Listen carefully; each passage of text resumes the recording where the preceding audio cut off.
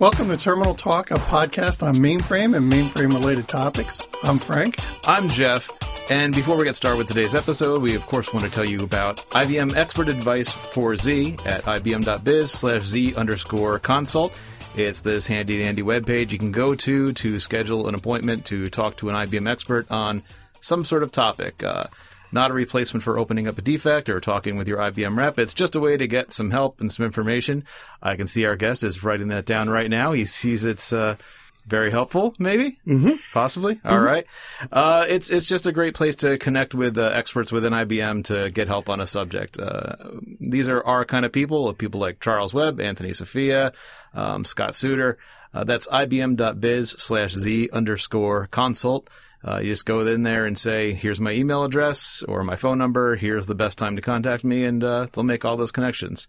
So, pretty neat. Right, guys? Yeah. And if you were going to get an expert talking about RACF, you might actually hear our next guest. One would hope. Me too. Mark Nelson. The Mark Nelson. The Mark Nelson. RACF dude extraordinaire. Thank you, gentlemen. Great to be here. Welcome back for your third appearance. I'm a repeat offender, yes. This is like nobody has come back that many times. Really?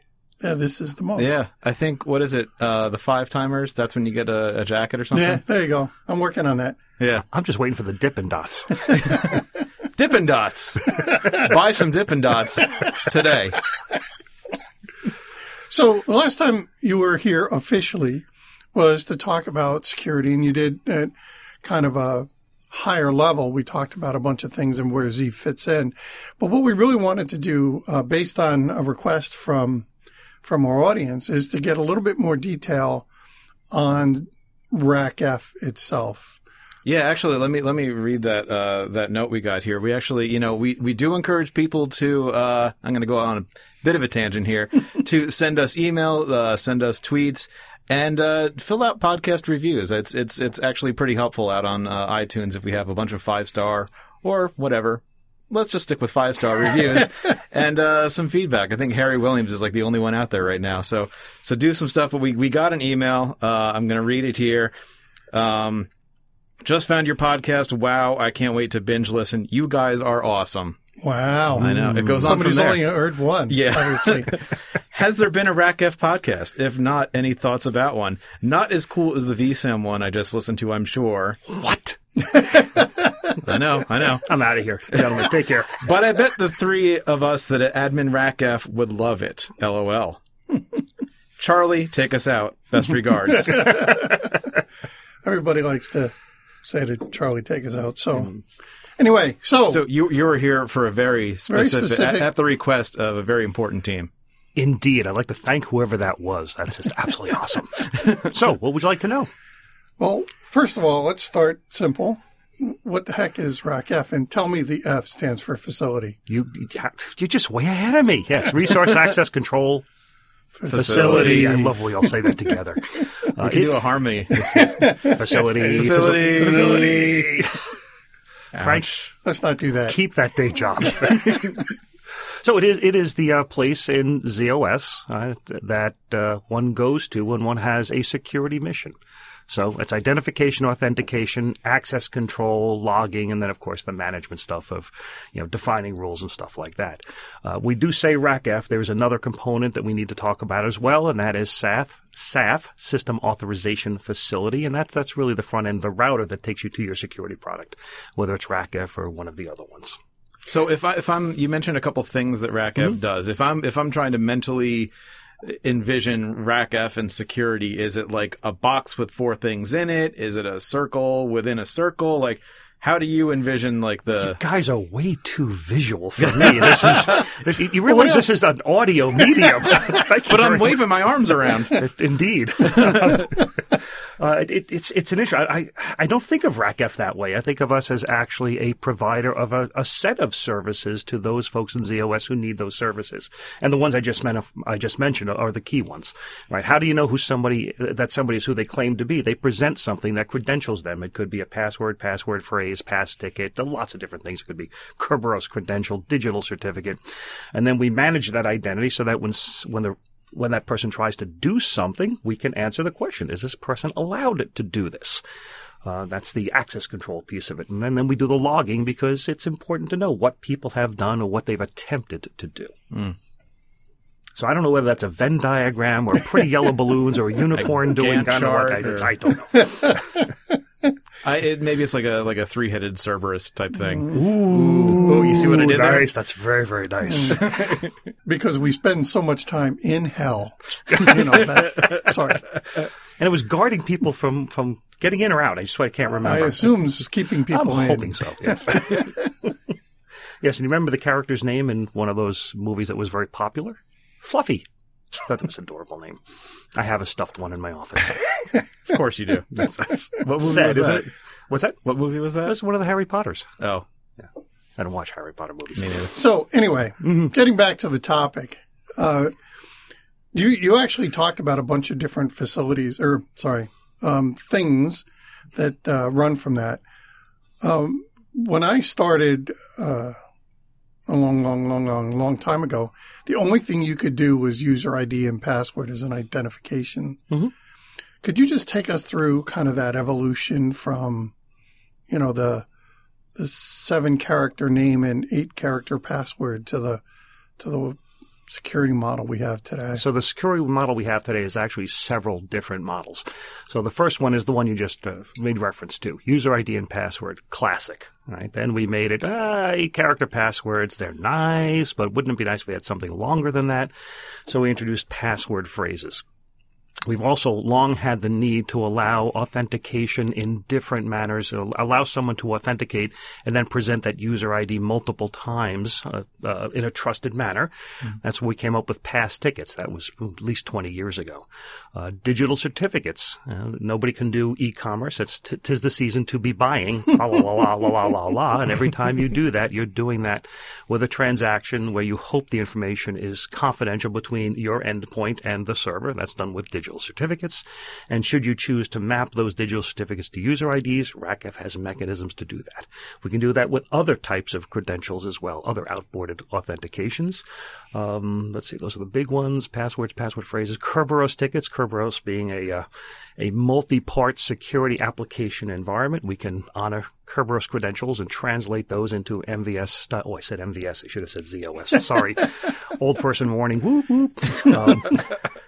We can do that as well. So it's been, you use the word evolution. That's quite the right word. As we see a business need to change our authentication, we do. What's a passphrase? Is that like my voice is my passport, verify me? Thank you. No, that's but thank you for playing. No, password phrase is a 9 to 100 character password. Think of it that way, just a longer password. Multi-factor authentication, which is something RACF works with, for example, the IBM multi-factor authentication product. You can do different types of authentication. I don't know if they do biometrics yet. We should ask them. I know they do thumbprint and things like that, but I don't know if they do voice. Interesting topic for a future podcast. I'm surprised you didn't pick up on the sneakers reference there. Sorry. What kind of security nerd are you? It's very early in the morning for me. Okay, so we've talked a little bit about these. Could you explain a little bit the multi-factor authentication, how that actually works? Because, I'm just used to logging in on a machine, user ID and password. Do I still have to do that with MFA? So the concept of multi-factor authentication is usually one of three things: something you know, something you have, something you are. Something you know is a password phrase. Something you have would be one of those little plug-in dongles you can have for your laptop. And something you are is something intrinsic about you, thumbprint, voice recognition, whatever it might be. And multi-factor simply says, I have more than one of these factors. So any of the multi-factor authentication products do something just like that, including the IBM multi-factor authentication product for ZOS. So do you then use it with some other company, or how does this work? Is all the components IBM components, or can I share across multiple companies? So the I think most folks, if they're going to be doing authentication, really do want to, it's such an important process, they do want to keep that all within the company. There are mechanisms, I'm told, and I'm not the expert on this, for doing authentication with well-known servers, and we all know who those names are. But if I'm really have a business where I have jewels and my business is my set of jewels, I want to keep that authentication process close to the vest. Mm-hmm. And that means I control all parts of that multi-factor authentication. I've known that working with a number of companies over the last, 20 or so years, I've noticed that a lot of them don't always treat user ID and password with the seriousness it should be held. So they would have a server out in the DMZ, and then they would kind of present themselves with a kind of default, if you will. I'm doing the finger quotes thing, a default user ID and password. Have you guys done stuff to kind of attack that? So this is the issue of application identities, right? Where you have an my recommendation is always, where possible, find those applications and let's find alternatives. Right. Alternative might be something like a pass ticket, where the application goes out and generates a single-use password value, if you will, that is used for the transaction. That does require some setup. That does require trust between the endpoint which is going to be evaluating and accepting that identity and the one which is generating it. But that's certainly one of the techniques one can use. Yeah, and that's kind of where I was going, trying to get people to be thinking about something more than just, well, we'll just create a user ID and password that just this app will use. Cool. So what can I be doing as a sysprog or, all around Z person to be less annoying to the RACF professional when I have to make requests for things to be done? I think it's essential for anyone who is making a request, who wants a configuration change made, to understand what that change really means. So, for example, if you are a systems program and you're installing a new product, right, you might need some authorized libraries to put that into. Your company should have a process for allowing you to request that. If the systems program can simply grant that to you, you might have a hole in your process that is giving more authority than should be given to an individual. If there is a process, and it's more than likely true that somebody went through the steps of saying, if we need this justification, and these user IDs to tie it to, and correct. And the part of that is the philosophy that I think a lot of folks have, which is nobody ever complains if they have too much access. Because I am trustworthy. I would never do something that's wrong. But if somebody compromises you or compromises your identity, then they can do everything that you could have done, even those things that you never would have done on your own. Right. I got to parse that sentence and make sure it makes sense, but I think it does. It does. So, for example, I have this configuring security for ZOS Connect EE document right here. And I just want to read the first paragraph, and you can tell me what the heck it means and what you might do to... All right. The ZOS Connect EE application can be accessed by authenticated users that are also authorized under the ZOS Connect access role. You can configure group authorization at the global API or service definition level. Group authorization is supported for BASIC, SAF, and LDAP user registries. So first off, what's this role thing? So concept of a role is if you have a set of responsibilities, or I should say a number of people have a set of responsibilities and they're common, you define those as a role. RACF, we usually call that a group. I was just going to ask what the difference was. There really is not much of a difference between a role and a group, quite frankly. Groups existed before people started getting excited about roles. We've had groups in RACF for 40-some-odd years. All right, so that's the first concept of a role really is a group. It's a set of things to which you're permitted, right? And the way it's done is you permit the group, and then you connect the user to that group. Okay. And group authorization is supported for BASIC, SAF, and LDAP user registries. How does SAF, I know you said it's like the gateway or the front end or the whatever, how does that play into what I'm actually going to do or request? Well, that sentence, I read that sentence again. That's an interesting one. Group authorization is supported for BASIC SAF, and LDAP user registries. Okay, so it's out of context, and this discussion is a little bit out of context. It looks like they're saying there are many ways to have registries of users for this product. One would be LDAP, one would be RACF, which is backed by SAF, or which is front-ended by SAF, and the other is something called BASIC, which I have no idea what it is. Yeah, I think that's where you just list the users. You just put the users in your own XML file, basically. Which is what all of the ZOS products used to do. All IMS, CICS, TSO, all used to have their own registries. And somewhere in the 80s, we realized, it's a really good idea to put these all in the same place and maybe put them under the control of the security administrator. So way back then, we started seeing RACF as initially the optional, in a lot of cases now the mandatory. This is where you're going to define your user IDs so that everyone has a common definition and we all know who is controlling that, and that's the security administrator. And this is one of the things that I find a little frustrating about some of the things that are coming out now. The reason products like these have this basic way of doing things is so, I don't need to bother the security administrator. I'm just going to put some stuff together and get it working, and then we'll worry about security later. Yeah, I'll just be my own security administrator. What could be so hard about this? That's it. Unfortunately, with great power comes great responsibility. And many years ago, DB2 and RACF got together, and you can actually put the DB2 access control rules into RACF. And we first announced that. I remember going to a conference, and there was a session on DB2 security, and it was all for DB2 admins. And the gentleman who was teaching that class saw me walking through the hall, called me into the class, introduced me, and said, could explain a little bit about it. So I talked to them for 5 or 10 minutes. Then he asked a question. How many of you would be interested? Now bear in mind, this is a group of DB Adams, and half of them said, yeah, we want this and we want it now. And I was a little curious as to why. And the reason was they didn't mind having the power. What they really didn't like was the responsibility. Right. Because when the auditors would come in and start asking them questions, they're DBAs. Their function is data, not necessarily security. So they were perfectly willing to say, let's put this over in the hands of the folks who do security. Could you talk a little bit about how I could tie LDAP entries into my RACF environment?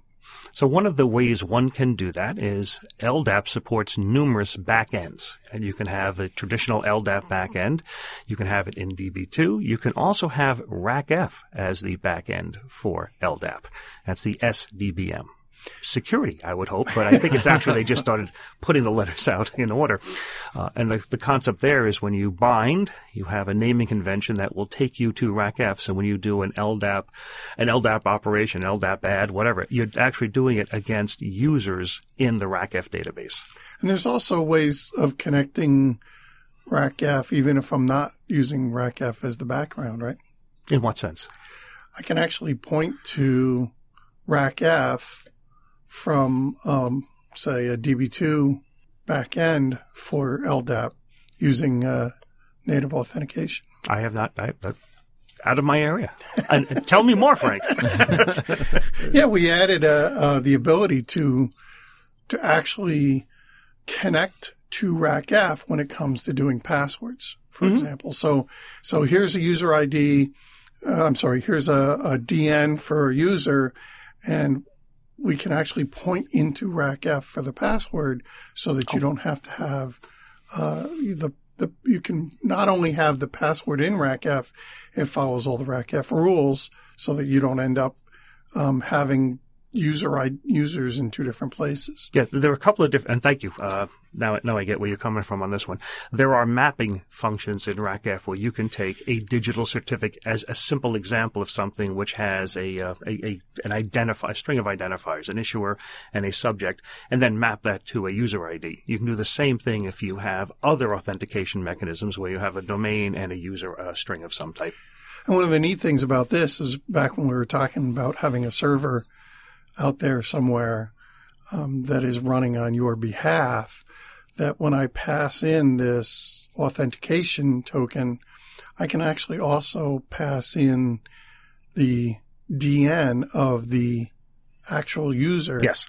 So I can actually map, even though I have a generic ID managing I can actually see the actual user making the request. One of the things we support on that interface is the passing in of the original name, which we'll use for mapping purposes, but we keep that original name and we use that in the log records that we create, the SMF-80s. Yeah, I think that's really, really valuable because it starts to make it easier to trace who actually did stuff, though you have a... That's exactly the intent of it. It does require a little bit of planning up front to make sure that all the places in your application where you're passing identities through are passing through sufficient information. So at the end point, at that ZOS transaction, you have everything there so it can be logged. So since this kind of touches and may not be obvious to everybody, but could you kind of explain what an ACEE is? An accessor environment element. If you would have... It checks out. The judges have said, ding, valid name. I'll allow it. It's the security context. It's actually just a control block. It's just a piece of storage. But it's a piece of storage with lots of information in it that's essential for RACF to answer the question, does this user have access to this resource? So it's where we'd have, for example, you mentioned if you're doing a remote authentication, you're passing in that remote name, that will be hung off of some storage in the ACEE. So when you actually try to access something, it's right there so we can use it in the creation of the SMF-80 record. RACF is involved in every major system activity. I want to get memory or I want to... Right. Well, not necessarily. So the example you just used, I want to get memory. No, RACF I thought you were part of GetMain. No? No. Okay. It may well be. See, everybody learns something when they listen to Terminal Talk. Just saying. So you just don't get to choose what that thing is. Yes. Yeah.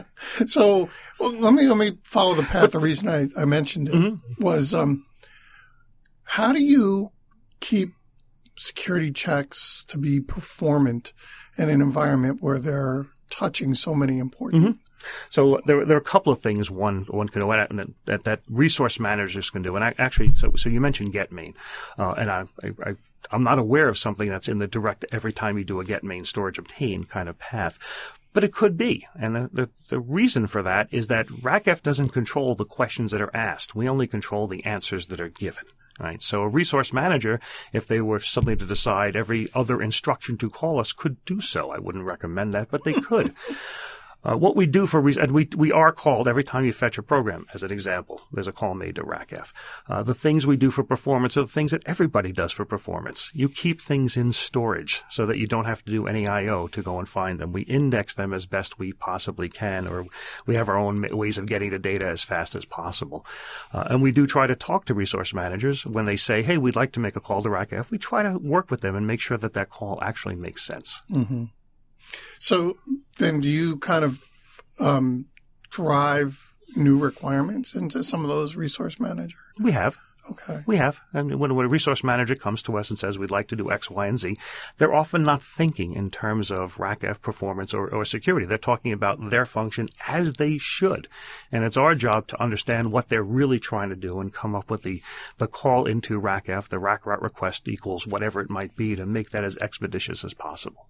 So, for example, for authorization calls, one of the first things they'll have to decide is will they do a RAC route request equals auth or RAC route request equals fast auth. Guess which one is faster? Yeah, you got it. Yeah, you're way ahead of me. Mail your answers to Terminal Talk.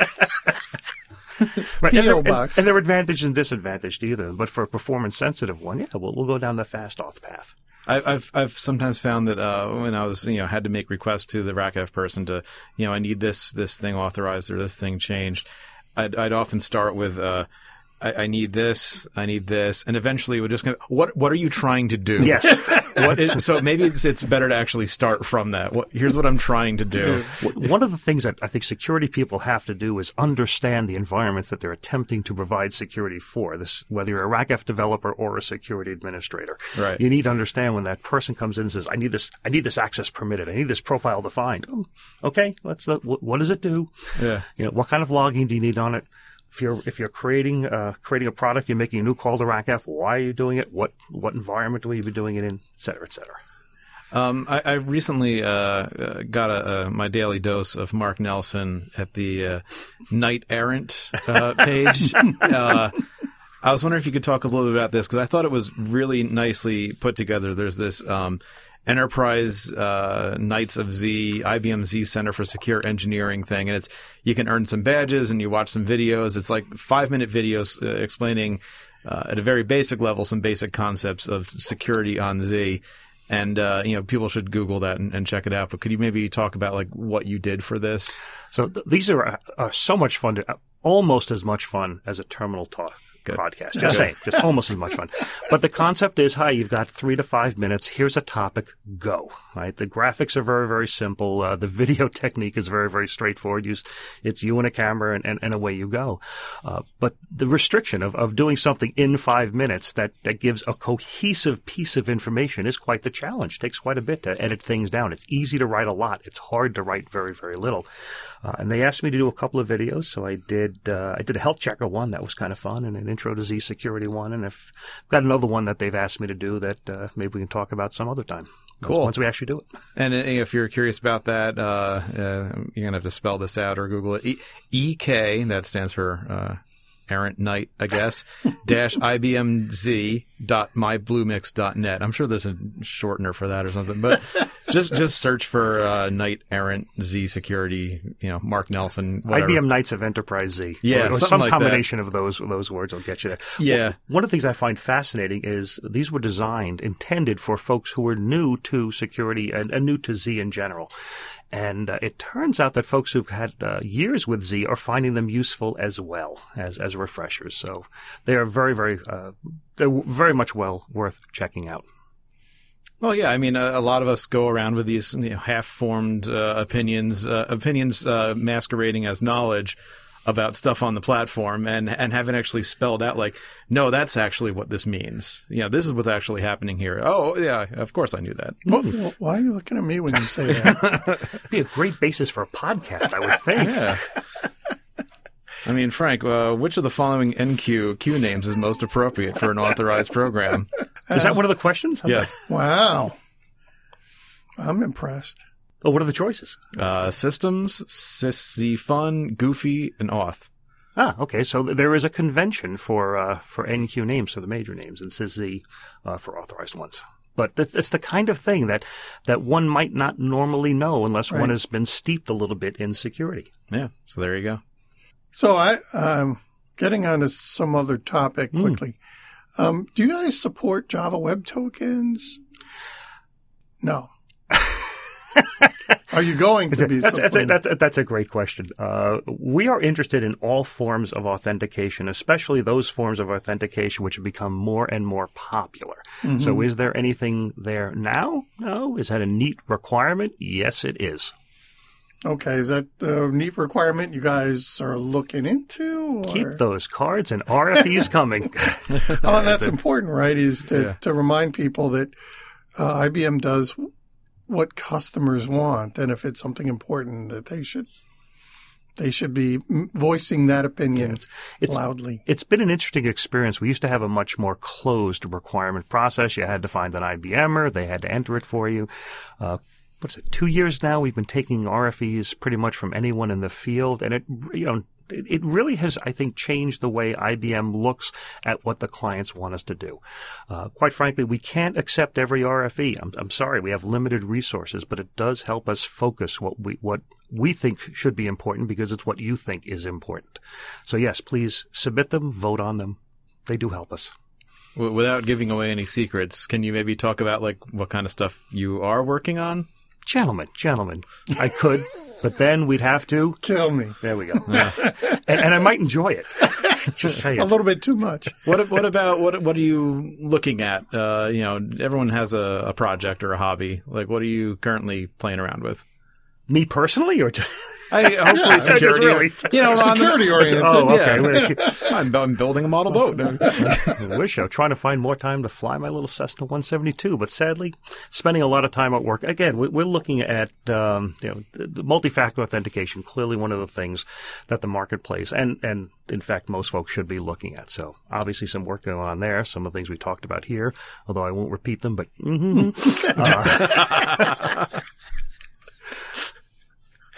that's satisfactory. That's it. So we've talked a lot primarily about authentication. Mm-hmm. Can you talk a little bit about authorization and how you guys kind of look at it differently than, say, somebody in the distributed space? I'm not sure how different it would be. Fundamentally, security is about answering questions, right? So the question is, does Fred have access to this resource? Does Alice have access to this thing? Whatever this thing might be. In RACF, we do that with naming conventions. So you assign the name to that thing, and then you ask the security product through SAF, RACF, and we answer the question. It's pretty straightforward. In the distributed environment, I see a fair amount of that. I do see other models as well. I kind of am very comfortable with our model because it's a very straightforward model. It assumes you have named entities. I liked named things. They make them easy to get a handle on, makes them easy to manage.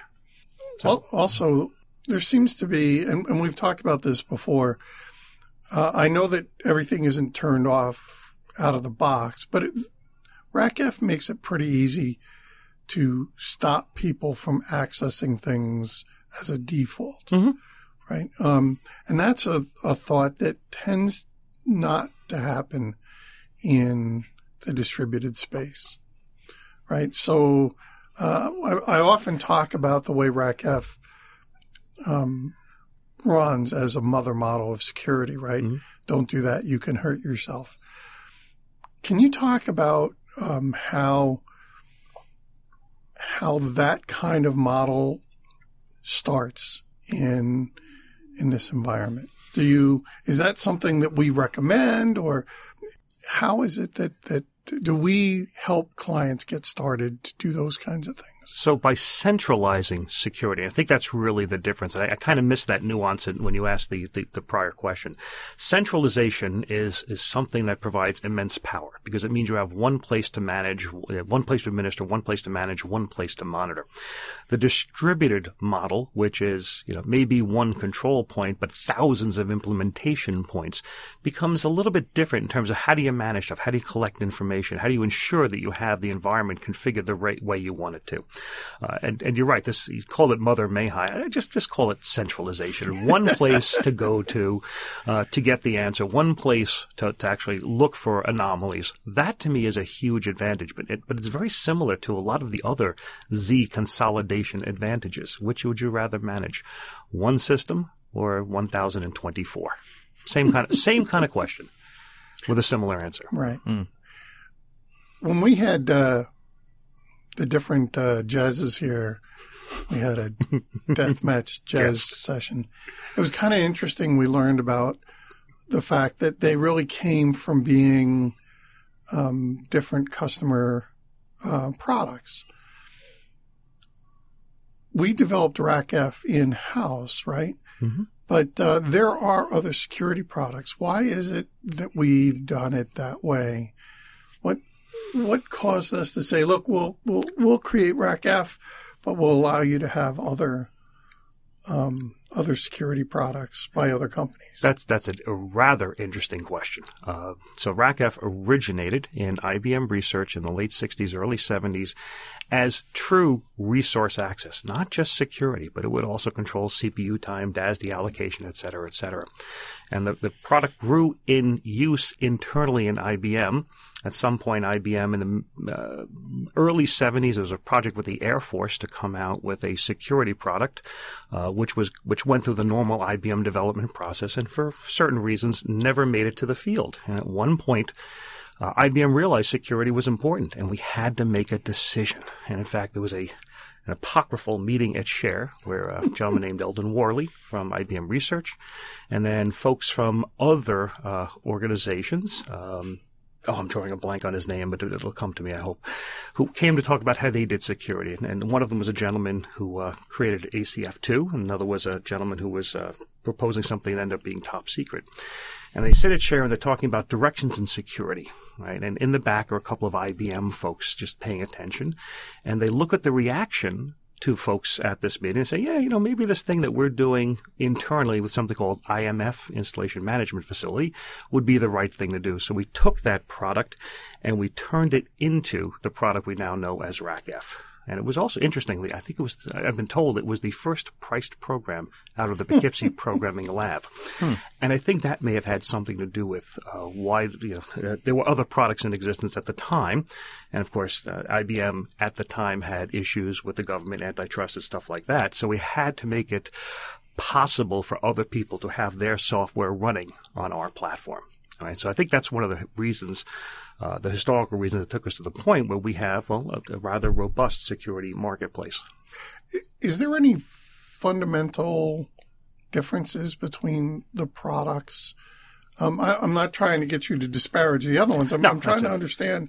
We have RACF. You mentioned Top Secret. You mentioned ACF2. Is there one? Of course, you're going to say yours is best, but is there one that's good for different things, or have they just? Well, first, what hat am I wearing right now? Am I wearing the RACF hat or the IBM Z hat? I'm wearing I'll put on my IBM Z hat. Okay. And when I wear the IBM Z hat, I want people to have good security and a good security posture, regardless of what product they're running. Right? If I put the RACF hat on, which I do occasionally. But that's really the right answer, quite frankly, is we want clients to have the security environment that protects their most valuable resources. So having said that, are there differences? Yes. In the RACF case, we call ourselves resource-oriented. That is, you identify the resource, you put security rules in place for that resource, and you permit people to it. Other products might take a different view. On the user definition, you might define all the things to which that user is authorized. Okay. So now, can both of them work? Yeah, both of them can work. Right. The difference is where you put your focus, right? If your focus is more on the user and packing everything into the user space as opposed to. I think one of the things that happens, and this happens with almost any business process, your process molds around the tools that you have. Right? And so if you happen to have an access-based thing, you'll probably have a process that's based around that. Cool. I think we're getting close to the bottom of the hour here. So I really wanted to thank you for coming and taking time out of your busy development schedule to talk to us. Is there, kind of looking in the future, is there one thing that you would really like to be able to do? Whether or not you can is another story, but is there something in the future that you'd really like to attack? There are several things, and one of them is we have lots of information available on Z. We have lots of ways of processing that information on Z. We've seen in the last couple of years some amazing tooling come out that lets you take SMF data and do large amounts of processing on it. I'd like to start becoming a lot more active with that, number one, and be more active with that, taking information off other platforms, as many folks are doing now, including an IBM, and then doing analysis on an enterprise-wide view of security information. To me, that's absolutely positively fascinating, what you can learn by looking at all the patterns of access, successful and unsuccessful, all the patterns of authentication, all the activity going on. I think there's a wealth of information that we could divine from that. That would be fun. Awesome. On that note, I think we're done. Old Man Charlie, run us out. You've been listening to Terminal Talk with Frank and Jeff. For questions or comments, or if you have a topic you'd like to see covered on a future episode, direct all correspondence to contact@terminaltalk.net. That's contact@terminaltalk.net. Until the next time, I'm Charlie Lawrence, signing off.